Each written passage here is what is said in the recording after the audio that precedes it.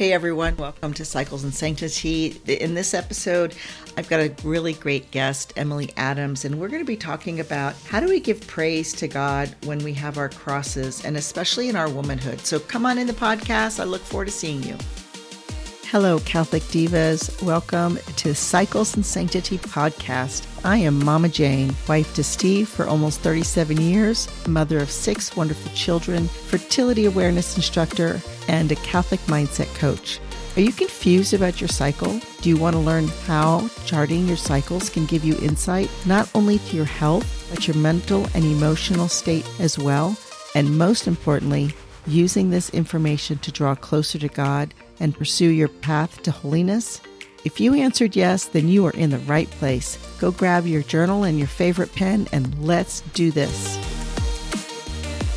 Good morning. This is Mama Jane with Cycles and Sanctity. Welcome to this very special episode about motherhood. Happy Mother's Day. And I have a very, very special guest that I'm really excited to introduce you to and just have you hear her story and her gift to the world. But before I introduce her, I want to start with the Ignatius First Principle and Foundation. If you've been following me for a little bit, you'll know that I spoke about this in one of our phases. And I just really want to remind us so that we can get refocused on where we are going in this world. What is the purpose of our life? And why do we do the things that we do? So St. Ignatius's first principle and foundation, I'm going to quote it. Man is created to praise, reverence, and serve God, our Lord, and by this means to save his soul. The other things on the face of the earth are created for man to help him in attaining the end for which he is created. Hence, man is to make use of them in as far as they help him in the attainment of his end, and he must rid himself of them in as far as they prove a hindrance to him.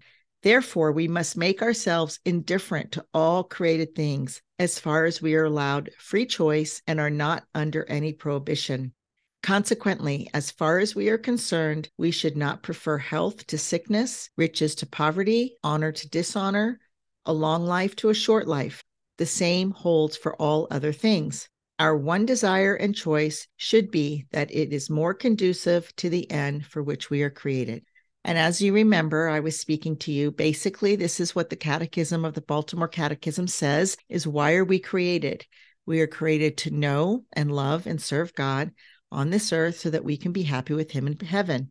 But remember, Ignatius talks about that we are created to praise and reverence and serve the Lord. So our praise is the first duty. And we're going to talk a little bit how difficult that is to give the Lord praises when he's given us crosses, and especially crosses in our womanhood. So this morning, I would like to introduce you to a fabulous young woman that I have met. It has been an absolute blessing to get to know her. Her name is Emily Adams, and she is a resident coach at Metanoia Catholic, which is the organization that I am training with my Catholic mindset coaching. But she has a special gift to serve a specific woman. And just because of my own story, and we're going to talk a little bit about how our stories kind of coincide and how they differ. Emily, welcome to Cycles and Sanctity podcast. How are you today? I'm doing great. Awesome. Thank you for having me. Oh, no, absolutely. So tell us a little bit about you. I know you have a little one, but you also have others. I know you have at Yes, least one other because I see her kind of bebop on. occasionally. Yes, yes, I love it. No, so tell us a Yeah. little bit your family life and how you decided to, well, just tell us, let's start with family life. Your husband, how long you've been married, how many children? So I am married to a wonderful man, Dave, for 10 years. Actually, we just recently celebrated our 10-year wedding anniversary. I have a unique motherhood, is what I like to tell people. I have 10 babies, 10 little ones. But 6 of those are in heaven, and that's a big part of my story. And then I have 4 little ones here earthside with me. I have a 8, almost 9-year-old little boy, a 6-year-old little girl, a 4-year-old little girl, and then a 5-month-old little baby you might hear in the background making some noises. We live in Nashville, and yeah, living the life of with kids and busyness and all the things. Beautiful. That's so wonderful. Congratulations on 10 years of anniversary. I will tell you that, just a little side note, when I started to learn about natural family planning, one of the things that really attracted me to natural family planning was I had read a study that, and I don't remember the exact number, but I think it was like 100 couples. They had taken 100 couples that were contracepting, were on hormonal birth control or something, and then 100 couples that were practicing natural family planning. And they were a variety of Catholics and Mormons and Methodists and atheists and whatever, it didn't even matter. And they followed them for 10 years. And what was interesting for me was that the result was at the 10-year mark, 50% of the couples that were contracepting ended in divorce. And yet only less than 5% that were practicing natural family planning were ending in divorce. Now, my husband and I was like, hey, this is great. This is a great reason to practice natural family planning, right? And he's always reminding me, like, this is not marriage insurance. Yeah. And his perspective is those who successfully use natural family planning probably already have a good marriage anyway, because their communication and their willingness. And my perspective is a little bit different. I say, yeah, but what I have discovered is natural family planning can help the marriage because it kind of forces you to have those kind of conversations of, are we open to life? Are we not open to life? What is our serious reason? What is our not serious reason? Blah, blah, blah, blah, blah, blah. And it, we have to remember that the purpose of marriage, the sacrament of marriage, is to be a witness to God's love and to help each other get to heaven. But you mentioned in your introduction that you have 10 babies altogether, 6 in heaven. And I know just a very small amount of that story. And I'm selfishly interviewing you because I want to hear all the things, not out of curiosity. I mean, out of curiosity, but not as a curiosity kills the cat, more as another woman who wants to share your pain and to walk with that journey and to acknowledge that others, you're not the only one with a story. What I have discovered in my own life is that when we tell our story, there are others that are like, oh, I'm not the only one. Because again, we have to remember that we do have an enemy. And that is one of his tactics, is to make us think that we are the only one and we're suffering by ourselves. And when we're in community, then we understand, which is why, disciples came back to Jerusalem after Emmaus. They had to come back into community. And our Lord continually reminded his disciples, remain in my love, remain in my love, remain in my love. So let's walk together, sister, and share with me did you know about NFP? What was that experience first? So when my husband and I got married, I think we were 27. Yes, we were 27, almost 28. Actually, it's funny. Our wedding anniversary is May 4th. My birthday is May 6th, and my husband's is May 8th. Oh, so my we goodness, you guys are celebrating all week. we call it the marathon week because it ends up being very exhausting, like with all of the celebration. But I always have to pause and remember, like, I wasn't 28 yet when I got married. So yeah, so I was 27. Prior to that, I had known about NFP, went to Catholic schools. They actually talked about NFP in our Catholic schools, knew that was what I wanted to do when I got married. And it was funny. One of our first dates, because I was older and I was like, I don't have time to waste if this person is on board with this. On one of our first dates, I actually told my husband, I was like, just so you know, I am open to life. So that means however many children God wants to give me, that's what's going to happen. So I need to make sure that you're okay with that, because if not, then this is going to be a big waste of time. Wow. And he was and it was funny. Like, there was a lot of things that I said to my husband when we were dating where I thought, oh my gosh, why am I saying this? Like, who says this on a date? I realize now it was like, one, the Holy Spirit really convicting me and like showing me that I could trust my husband and allow him to expect people to actually be okay with that, to be okay with your viewpoint. And so my husband was just like, yeah, I'm cool with that. Cool. Like, I don't have a problem with that. I was like, great. So we kept dating. So yeah, as we continued to date, and I was tracking my cycles. I've always done that actually since I was younger. Awesome. And then when we got married, I had a good understanding of my body and knew when I was ovulating, knew all those things, which was great. There wasn't like a huge learning. I mean, there's a little bit of a learning curve Right. when your intentions is different, Right. but it wasn't like scary to me. And we had decided like let's give ourselves a few months to like settle into marriage, and let's just talk about it each month, and we'll reevaluate. And so I think we were like 2 months into our marriage, and we both were like, I think we're ready. Like we're ready to, be open to that. Not that we weren't open before. We were open before, but like Right. we are okay Right. with being intentional about this now. And we got pregnant right away. Wow. And I was like, Beautiful. wow, this is great. That Yep. was easy. Right. And about, I guess, 5 or 6 weeks later, which I would have been about 8 weeks pregnant, Mm-hmm. I was at work and I started bleeding Mm, and had no idea what was going on. I had never known anybody that had had a miscarriage before. mm, So I called my doctor, panicked, and they said to come right in. And so I went in and they did an ultrasound, and you could see the little baby up there on the screen, but there mm, was no heartbeat. mm. And I remember the person doing the ultrasound, she was like, "Oh, that's the tiniest baby I've ever seen." She's like, "You probably just have your dates wrong." Oh.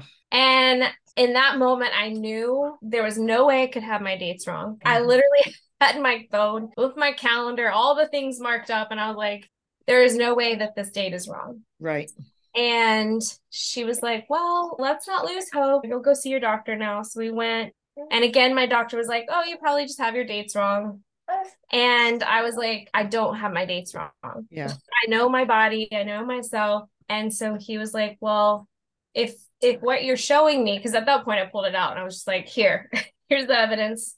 And he was like, well, then you're experiencing a miscarriage.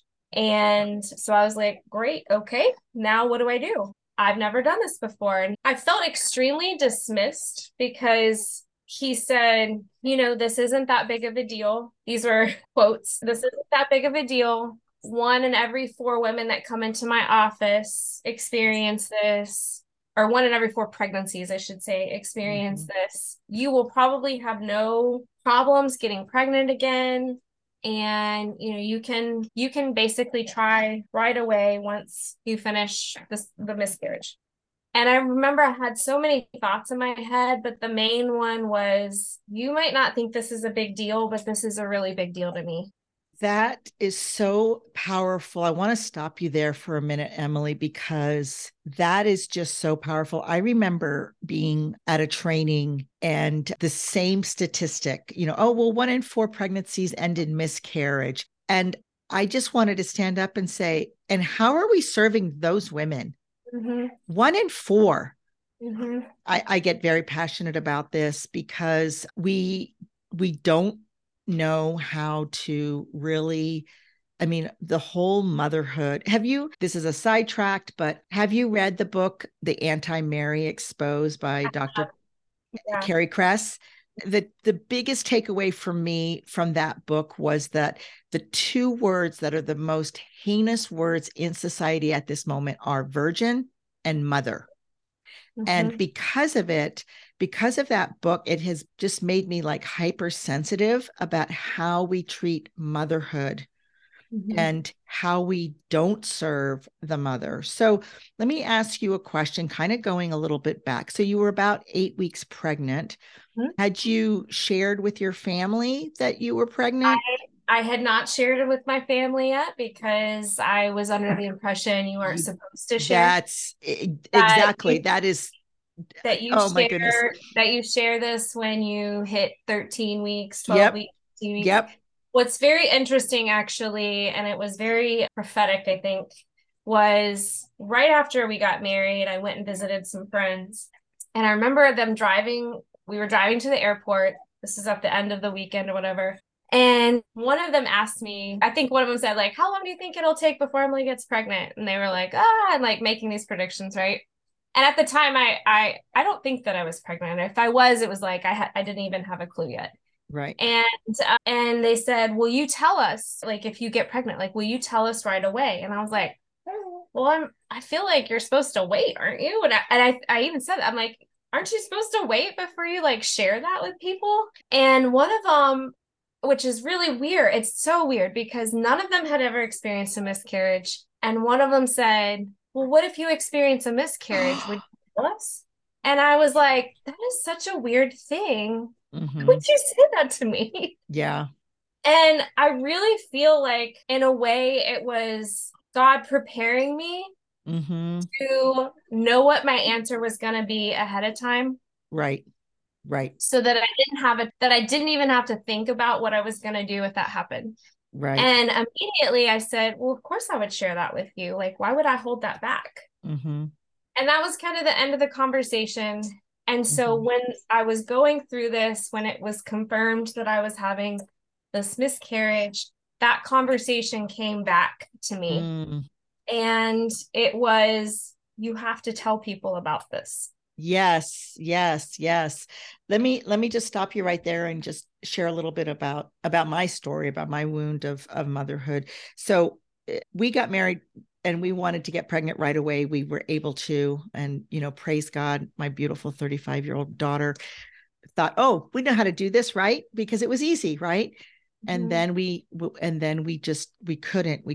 couldn't. Even one doctor told me that I probably wasn't really serious because I wasn't taking my temperature in the morning because I had a 1 year old who would wake up perpetually.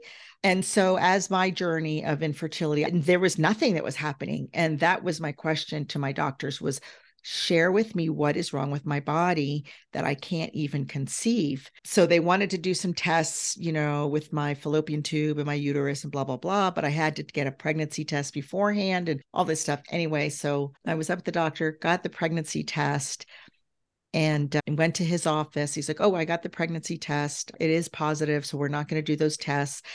And I was like, wait, what? I'm pregnant? And he's like, yeah. And then he pulled out the little 3D diagram. Now, remember, you could probably miscarriage. I go, no, no, no, you don't understand. And I know I must have sounded totally crazy to this guy, but I was like, you don't understand. That is not my prayer. My prayer was to get my body to work. I have two angels with me right now. And I just Mhm. started crying. And he's like, is somebody needs you to like, I'm like, no, my husband's, this was up at Walter Reed. I took the train, I took the subway. My husband was praying at home, watching my daughter. But that was all my prayer was, I just want to know that it works, Lord, because it's not even working. Yeah. And praise God that that son is 27 and doing well, but the dismissiveness of the medical community. And this is how, I mean, we have to give mercy to them. I feel like sometimes it's just like when you're, I don't know, you're doing something that you do a lot of. You work at a cashier and you're working with money, or somebody's credit card. I mean, this is a really bad example, but like somebody's credit card declines, it's not a big deal to you because you see it all the time, even though it's a big deal to that person because of the shame and the embarrassment and whatever, whatever, whatever, right? And that's where we have to get back to the dignity of the human person. And Mhm. it's one of the reasons for me, Gianna Mola. I mean, I know you're very devoted to Gianna. It was one of the things I was very impressed when I started reading about her is that it was her patients that were the ones that insisted on her cause being opened rather than her family. Like her husband, says in the book, like, I didn't even realize the saint that I was living with, but her Mhm. patients knew because she always had that dignity of the human person and saw them in mind, body, soul. It Mhm. wasn't just check, check, check. Yeah. Yeah. And so, okay, so you had the first miscarriage. Then so my doctor basically said, because you had a natural miscarriage, you didn't have a DNC, everything, the healing part, like physical healing part after the miscarriage seemed to be fine. He basically gave us the green light to try again if we were emotionally ready for that. And I was like, okay, well, it'll probably take, a little bit, like, I don't know. And we conceived within that same cycle. Like, I did not even have a period. Wow. I ovulated pretty much right away Hmm. and conceived. And so it was a little bit of a shock that Right. happened so quickly. But one thing that I decided from that moment that I knew was we are not going to keep this to ourselves. Right. With the miscarriage, I shared with my family. My mom had never had a miscarriage, but I, gave her permission to share with her family, and we invited our family and friends to pray for us. Hmm. And it opened the door actually for a lot of people in my family to finally say out loud that they too had gone through it, where that had never been said before, including my own grandmother. Wow. And so, through that, I realized like how much when we keep those things to ourselves and we stay in the silent corners, how devastating that can be to our, Yes. to our Hmm. mindset. And so I said, you know what, no matter what happens, I want to celebrate this little one's life. Mm. And I want to celebrate it with people from the very beginning. And if the Lord takes this baby as well, like we celebrated, to Yes. the best of our abilities. And so that pregnancy resulted in my son, who's 8, almost 9 now. Oh, beautiful. And what's his name? And his name is Jude. Oh, awesome. And yeah, and so my family growing up, we had a huge devotion to St. Jude. And really like throughout the pregnancy, I really felt the Lord like inviting me into, this belief that like everything was going to be fine, Yeah. because I was fighting off a lot of temptations of like this is going to end, Right. not the way I want, and Right. I don't know if my body can handle this, all of Right. those things. Right. Right. Right. So with each one, like he really, invited me to that. And it was funny, we never found out if he was a boy or a girl during the pregnancy, but I had this just like instinction that it was a boy. Hmm. I'm the oldest of three girls, and so my dad never had a Had, son. right. He had older sisters, he never had any brothers. So I had always wanted to name, if I had a little boy, I wanted to name him after my dad, who his name Right. is John Edward. Uh, And so I was like, if we have a little boy, his name's going to be John Edward. And my husband was 100% fine with that. And there was one day where I just felt in my heart like the Lord speaking to me, and he was like, his name is Jude. And wow. I was like, yeah, okay, the next one. Like, this one has to be John if it's a boy. And he said, no, his name is Jude. And he started recalling, I started having these like memory recalls of all the many times I'd prayed a St. Jude novena. And at Mm. the end of the St. Jude novena, there's a part in it that says something along the lines of, I will bring honor back to your name, because so many people confuse him with Judas. Right. Right. And so I was like, okay, you got me. So you have one in heaven named Jude, and then you have one on Oh, earth I'm named Jude. sorry. Sorry. My son here on earth, his name is Jude. The Jude. baby in heaven, we named him Gabriel. Oh, Gabriel. Okay. Okay. So Yeah. I want to focus on this again. I want to just kind of stop for a moment and just share with our listeners, because we don't know who's had miscarriages, who's lost, have an infant loss, right? I was also very aware of that, and it's interesting for my story. So I say we had 7 years of fasting and then 7 years of feasting, because of boom, boom, boom. And then we had would have been our fifth. And I had a miscarriage at 12 weeks. We had just gone to the OBGYN and heard the heartbeat and everything. And then the next a couple of days later, I started bleeding. And I actually, because I knew the horrors of D&C, I chose to stay at home and birth. I mean, I actually birthed the placenta, and I don't know how. Anyway, so we named her. We had already named her. As soon as we get pregnant, we have a name set out, and her name was Catherine Irene. And so with my next one, I really thought I was done. Because I was 40, that was our fourth or fifth, okay, we've got two girls and two boys. All right, Lord, I'm going to sell my baby clothes. And then the next couple of weeks later, guess what? We're pregnant. And so this is a Isn't it very, funny how he works that way? right? And so it's just so funny. I was teaching confirmation, and one of my confirmation students, his aunt, had an ultrasound store or imagery, whatever, and they had just gotten a 3D ultrasound and they needed pregnant women. And so he very awkwardly came up to me after class one day and was like, "My aunt has this. She wanted to know." So I was like all over, yes, yes, yes, I'd love a 3D ultrasound. And so I brought all the kids. Now, my youngest son was three, I guess he was about four because he's about 4.5. And so the aunt was sitting there with the kids and the ultrasound, the trainer was coming and everything.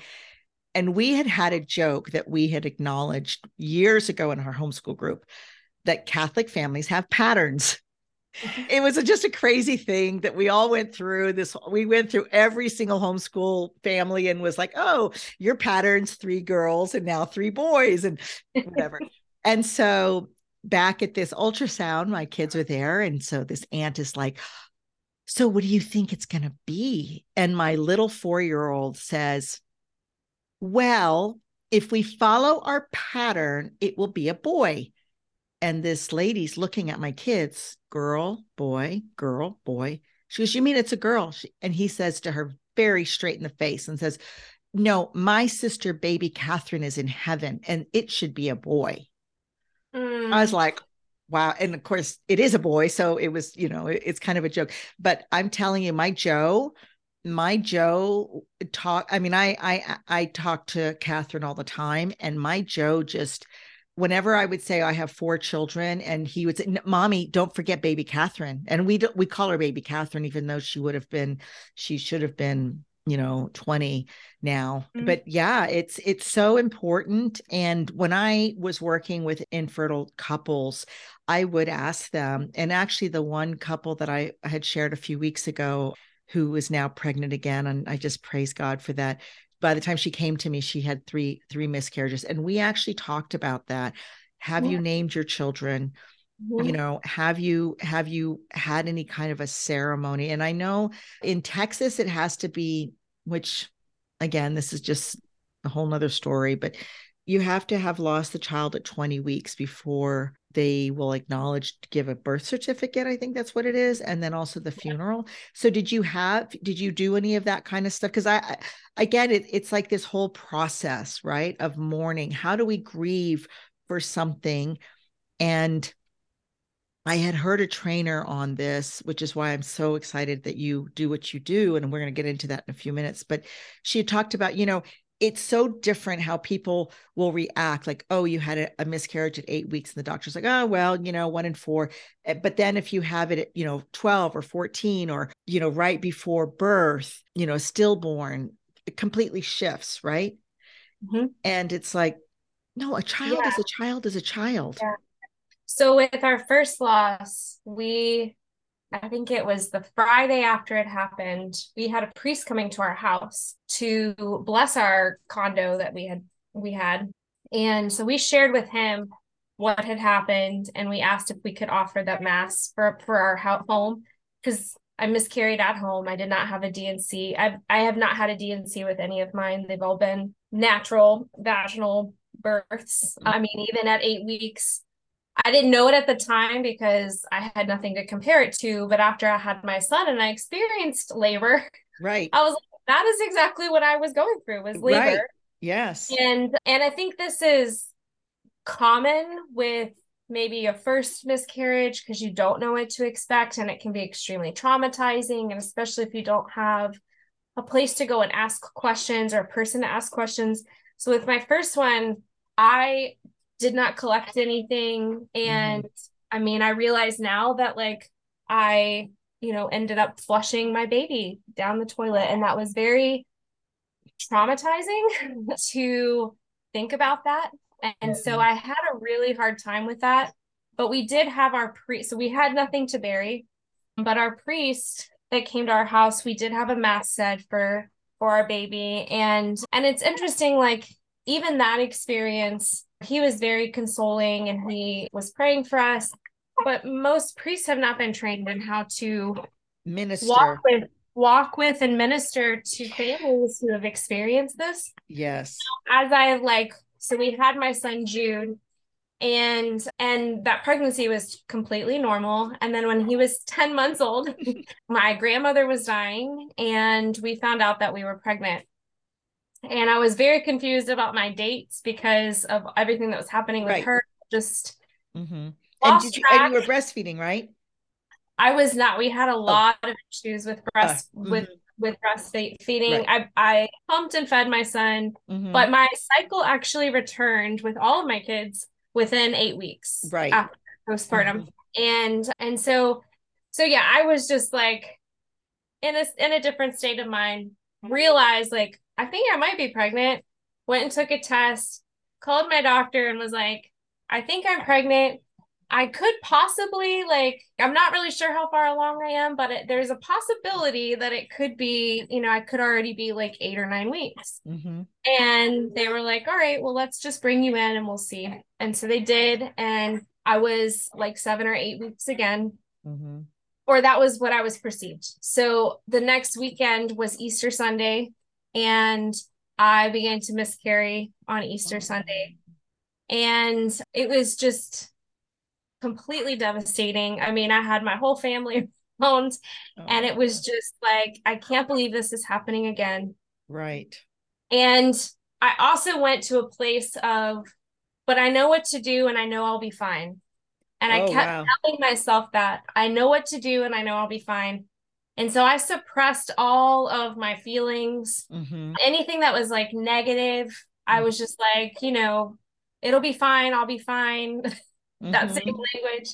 And so for probably 6 months, I just like kept pushing it down, kept pushing it down, kept pushing it down. And finally, I just exploded.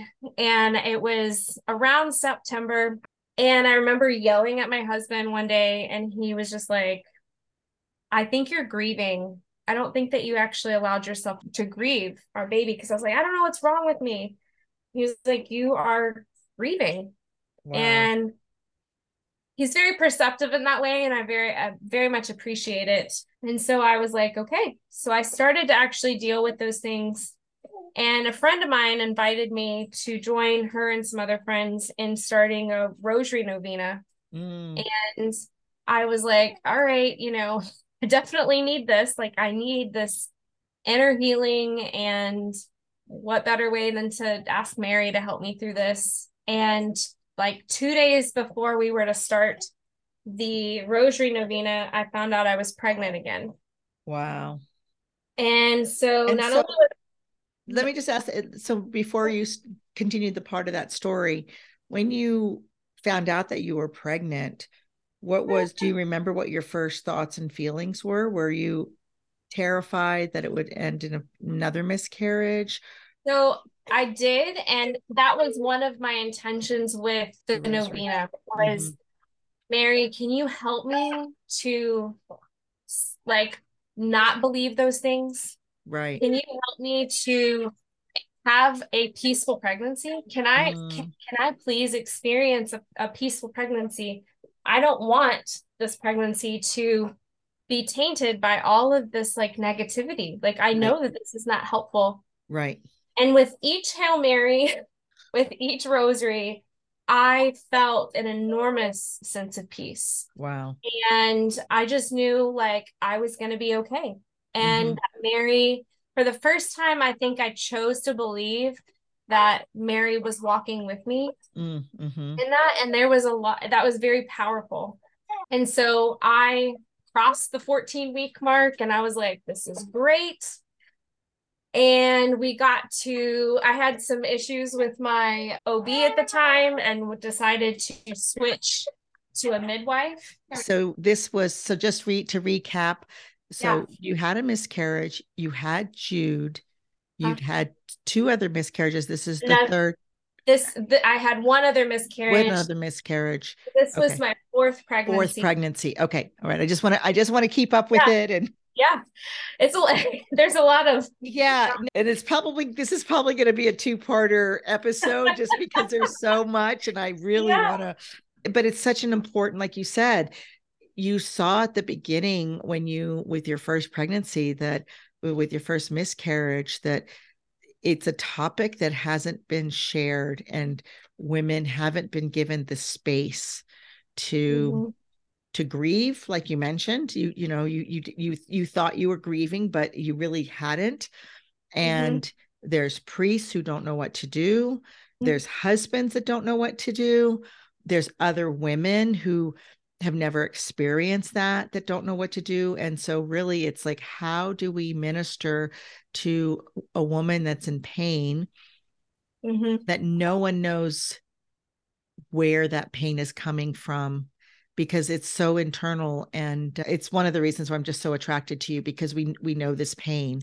And Yeah. there are others that, like you said, that I've never experienced it. I don't know what that feels like. I don't know what that means. But when Yeah. you've had And it, they don't think that they can serve you because they haven't experienced it. So, right, right. So real quickly, I just want to kind of jump forward, because you mentioned something, I don't know, last week or something, that was so profound, in that how the Lord has been using all of this pain of pregnancy. Am I able to keep the baby? Am I not able to keep the baby? Into serving, because now your specialty, like your, just like this is how I view life coaching. As somebody had asked me recently last week, like, what is life coaching? And I'm like, life coaching to me is giving you the space by somebody that you may not know, to really help you process the thoughts and the feelings that are going on in the situation. But just like the medical community, where you would go see an endocrinologist versus a cardiologist versus a, I don't know, OBGYN, there's specialties. And mhm. your specialty is infant loss. Mhm. So I think we're going to do another, because I do want to honor all of the babies, and I want to hear all the, but I also want to honor the time of the podcast. So share with us a little bit, like, how did you start to minister to other women that had infant loss? How did that happen? Were you like the go-to mom? Yeah. So with that pregnancy that I was just talking about, at 17 weeks, there was no heartbeat. And I was devastated, of course, but I also saw the invitation the Lord was inviting me to. Mm, And I remember holding my sweet little John David. And I just kept thinking, if people could only see him. And the Lord invited me to share him with the world. And wow. he was like, I need you to help women be comfortable to share their Mm, stories. mm-hmm. And so I was like, I don't know what that means, but okay. And I had realized, even up to that point, the more that I shared with people, it was an invitation for them to share their story. Right. So from that place, I started an Instagram handle where I share a lot about my losses. I started a mass here in Nashville to honor women and their losses, especially if they had not ever was able to have a funeral, right? Like Right. it might be Right. the first time that they were able to do something like that. And then it was after actually my sixth loss. So after John David, I had two more, I think, that were early miscarriages. And then during COVID, we got pregnant at the very beginning of COVID. And then at 19 weeks, we went Mm, in for our ultrasound, to mm-hmm. anatomy ultrasound. And of course, there was no heartbeat. And I I caught myself going to that place of, okay, I've been here before. I know what to do. But it was a place of, I know that I need to invite the Lord into this Mm, instead mm-hmm. of more self-reliance. Right. It was in the hospital holding him where I basically just cried out to God and said, something has to change. Like, I will come back to this place as many times as you call me to, but there has to be a better way at grieving. There has Right. to be a better way at living our life from this place of grief. And he, I very distinctly heard him say, everything is changing from this moment forward. Wow. And within a couple of months, I met my coach, the person who coached me for the first time, and they invited me to look at my grief differently, Mm, not as something that I begrudgingly had to experience, but I had choice in the way that I was choosing to grieve. And from there, as I began to heal and change my perspective on my losses, it changed my emotional responses to that, right? mhm, And as that was happening, I realized this is really what women like me who have experienced baby loss, whether it was from an early miscarriage all the way up until infant death and beyond, that the way that we choose to perceive how this is happening, choose to perceive the people in our life and the way that they're responding to this circumstance, all of those things makes a difference depending on the light in which you're choosing to see it through. right. And so from that point forward, I knew I really felt like this was a way that I could help these women go from just being the person that they call to walk in solidarity with, but to really offer true hope, Mhm, right? Because mhm. with Jesus, allowing him to help us in this and be able to take all of our pain, all of our sorrow, every emotion that we feel and give that to him without any hesitation or reservation, without any judgment about ourself or even having those things, it was truly freeing Mm. because I could experience anger without judgment. Right. And oh, that's so beautiful, Emily, because one of the things that I've come to really appreciate our training at Metanoia Catholic is, and I never really considered it until Matt used the terminology white knuckling it. And I think a lot of times Catholics like, oh, offer it up, offer it up, offer it up, and that's kind of when we're suffering and we're just white knuckling through the pain. I was in the military and we used to have we just used to have this mantra like no pain, no gain. Mm-hmm. And it's just ridiculous, right? And that, yes, there's that beautiful theology of redemptive suffering, but I'm just going to say it. Sometimes I have experience, and I love the way you said you can just bring everything to Jesus and no judgment, right? And sometimes I just tell Jesus, Jesus, this suffering sucks. I mean, Yeah. right now it just sucks. And Mm-hmm. I know that this is something for my good, but at this moment, and I just give it to him. And that has been really freeing as well of letting go of the white knuckling and really giving. Again, it's just I so appreciate the Metanoia Catholic training that we get, because it reminds it Jesus is true man and true God, so he felt every single human emotion. He knows Mm-hmm. every single thing that we think. So why Right. would we hide that? Why are we trying to be over pious or something? When we're suffering, let's just speak the truth, Yeah. right? And Yeah. yet we also need those coaches, like you said, is that your first coach created that space for you to allow you to just be who you are in this moment with no judgment. Mm-hmm. And I just so appreciate your gift to women. Will you share a little bit about your Catholic coaching transition and how you're serving women in that? And how do they find you? That's the other thing I want Yeah. to. Yeah. Yeah. So I started out kind of in more of a secular coaching, and I quickly realized that I could not do this without my Catholic faith. And I was trying to figure out how to do it on my own. And that was what was really beautiful about Metanoia Catholic and the process in which you coach. It immediately brings Jesus in from the very get-go. Right. And that was very freeing to say, this is not about me even trying to help you. Like, Jesus is going to help you. And I'm simply going to be your friend that takes your hand and walks with you towards him. Mm-hmm. Mm-hmm. And yeah, so some of the things that I really love working with women who have had experienced a lot of emotions. There's a lot of emotions around loss. And so I work with them in their emotional processing, inviting the Lord into those emotions with them. And actually, I'm going to be having a virtual Catholic retreat specifically for lost moms, where I will do this with them, and Wow. and help guide them to Jesus, be able to take all those emotions without any kind of judgment and just be able to teach them how to lay it at his feet and Wow. not pick it back up again. That was the Right. biggest thing that I had that I struggled with was, okay, I'm willing to give this to you for like the hour in adoration, and now I'm going to pick it back up and take it back out of here and struggle with it because I had a lot of thoughts around what suffering, what having a cross looked like. Right. And so I really help women look at that more objectively, look at their Mm. loss more objectively, and see what else could be true here besides what I've just been seeing all of this time. Wow. Wow.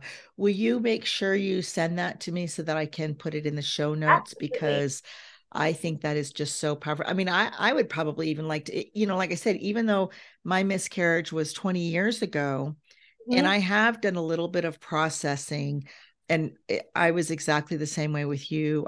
My husband, so I had three little ones and a teenager, kept the teenager at home, and he wanted the three little ones out of the house while I miscarried. So he took them, and my, 14-year-old or whatever, however old she was.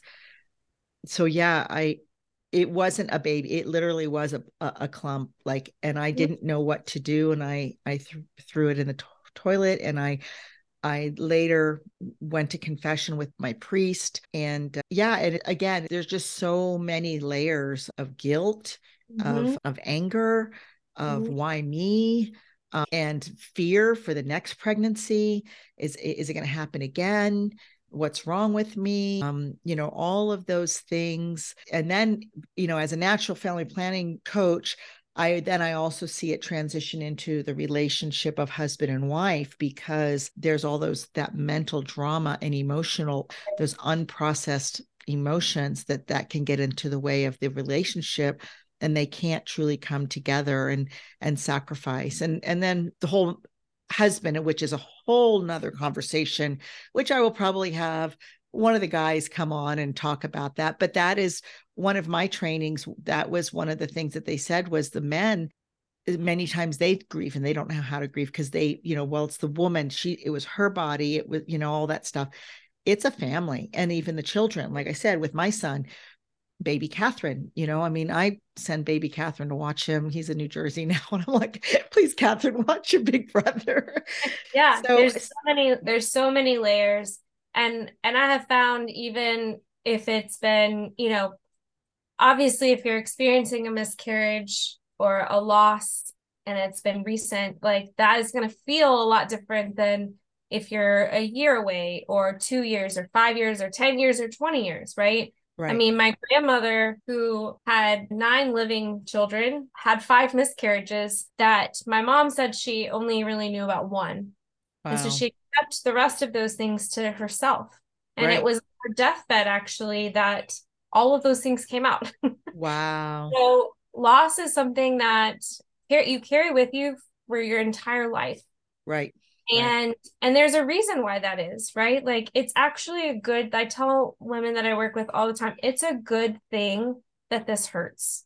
Right. I know that it's uncomfortable, but it's a really good thing that it hurts. It means that it was real, that Mm-hmm. that child was real, and that you Mm-hmm. loved them.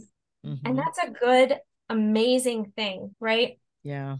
So yeah, this retreat is for anyone who has ever lost a Mm. child or a baby. And, there's always those emotions that need to be processed over and over and over again. So, Right. Right. And the thing I love about the Catholic mindset coaching is that we teach women and men, but we're primarily working with women, of how to do this in a way that draws us ever closer to Christ, and mhm. how to use the faculties of our soul, our imagination, our memory, our reasoning, which God gives us, so that we can actually take those and then also strengthen our free will, right? That we get to choose. How do I choose? How am I choosing to show up this moment? How am I choosing? Like you said, like I would take it to adoration. I would put it at the foot of the cross. And then as soon as I walk out of adoration, I'm going to grab it again and I'm going to struggle with it, Lord. And sometimes we just, I always tell people, you don't know what you don't know. Your grandmother did the best she could with what she had. It was an unspoken thing, right? But we're in a new age, and not new age like The but weird new age. we are we are setting a new tone for women to serve each other, to bring the gift of beauty and uniqueness to their own bodies, to honor their bodies. I mean, St. John Paul II, with his theology of the body, I really feel like that whole, when he just wrote that powerful, powerful masterpiece, just broke open this whole thing about, like, yes, we can talk about our bodies. The invisible makes visible, right? The word becomes flesh, and it's just so important for us to do this. So do you have anything else you want to share in the last couple of minutes that we're here? I know we've talked so much, and I really would like you to come on again. Yes, I'd love to. Maybe at the end of the month, I would Yeah, love to have you part 2, and we can talk a little yeah, bit more about infant loss and what I would like to do the second podcast is to talk about how we as women can help other women, whether we yeah, have experienced infant loss or not, whether we're yeah. married or not. Because I think a lot of times that's a whole nother topic. Like, well, Mhm. I'm a single woman and my friend got married and had a miscarriage, and I don't know how to help her. Yeah. So that's going to be How part do 2, we, ladies and gentlemen. yeah, yeah. So How do we tend, yeah, the image that I have in that actually, like, how can we be the women that surrounded Mary when she mm, lost her son, right? yes, yes, yes. Okay, that's Yeah, going to be part 2. I have a lot of thoughts on that. That's awesome.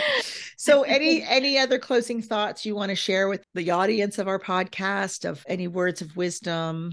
Where Yeah, can they find you, first of all? You said you have an yes. Instagram handle. I have an Instagram handle at the Little Souls on Instagram. You can find me on the Metanoia Catholic website under their one-on-one coaching. If you are looking for someone to walk with you very intentionally, you can find me there under their resident coaching page. And even if you just want to chat, make a connection with me, you can even set up a call that way. I think the last thing that came to me, actually, it was very odd. I was taking a shower yesterday, and I was reflecting on like carrying this cross, right, of loss and sorrow and all the things.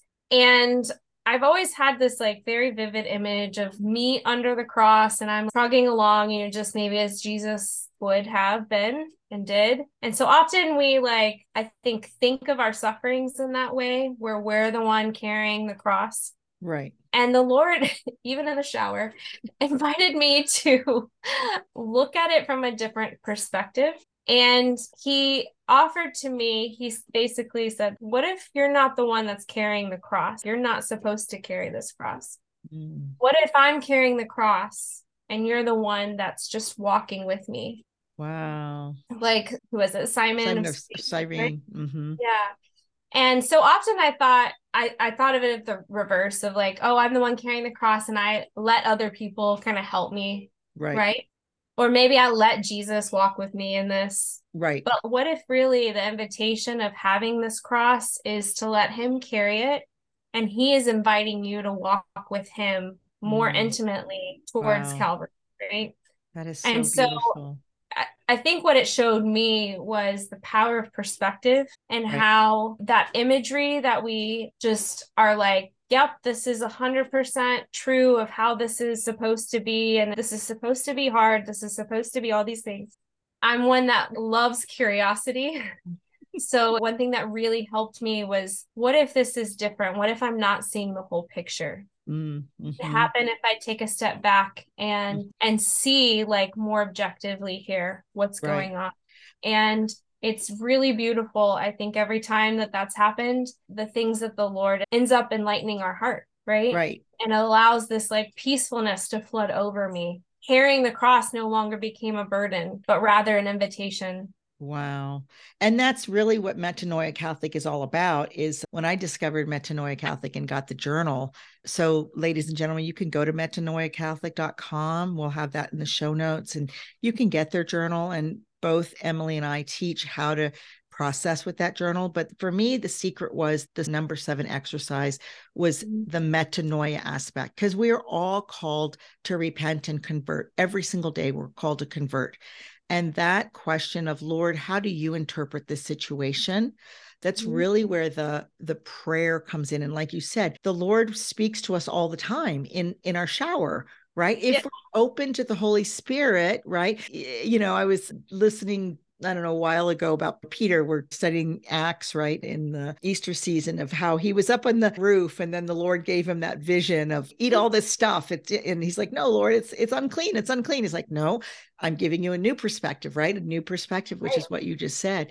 And that is, to me, that is the key to Catholic mindset coaching, is that, like you said, we are just instruments and we get out of the way and let our Lord Holy Spirit come in and serve the people that we're serving. It's not about us. It's yes, we have to be trained well so that we can create that space in a good and holy way. And when we do that through the Metanoia Catholic, the Lord is going to show up in ways and heal. And that's really what he wants. That's why he came, right? To set us free. Yeah. And so thank you so much for coming, and we're gonna figure out the next one and everything. But as I close, I love to close with St. Paul's blessing to the Thessalonians. So we're gonna pray this real quick in the name of the Father and the Son and the Holy Spirit. And Emily, I really want you to open your heart. I really want to pray this blessing over you specifically, but also all of your clients that you serve. That this is what St. Paul says: may the God of peace make you perfect in holiness. May he preserve you whole and entire, spirit, soul, and body, irreproachable at the coming of our Lord Jesus Christ. Amen. Alleluia. Hallelujah. Father and the Son and the Holy Spirit. Amen. Well, thank you everyone for listening to this podcast. Again, if you are a woman who has had any experience, or you know of a woman who has any experience, it could be a grandmother, a mother, a young person that has any infant loss, please get in touch with Emily Adams. Her information will be in the show notes. We really appreciate it. I know this was a little bit of a more intense, but I know how much women are hurting, and Jesus has come to set us free, and we are here to claim that. So you have a great day. God bless you all. I hope you all enjoyed this podcast interview with Emily Adams. Again, I want to invite you to go to Metanoia Catholic and look for Emily Adams. The link is in the show notes for her Lost Moms retreat this weekend. And I just want to invite you to think about what she said. Let's get curious. What if I'm not seeing the whole picture of our crosses? You have a great day. I look forward to talking to you next week.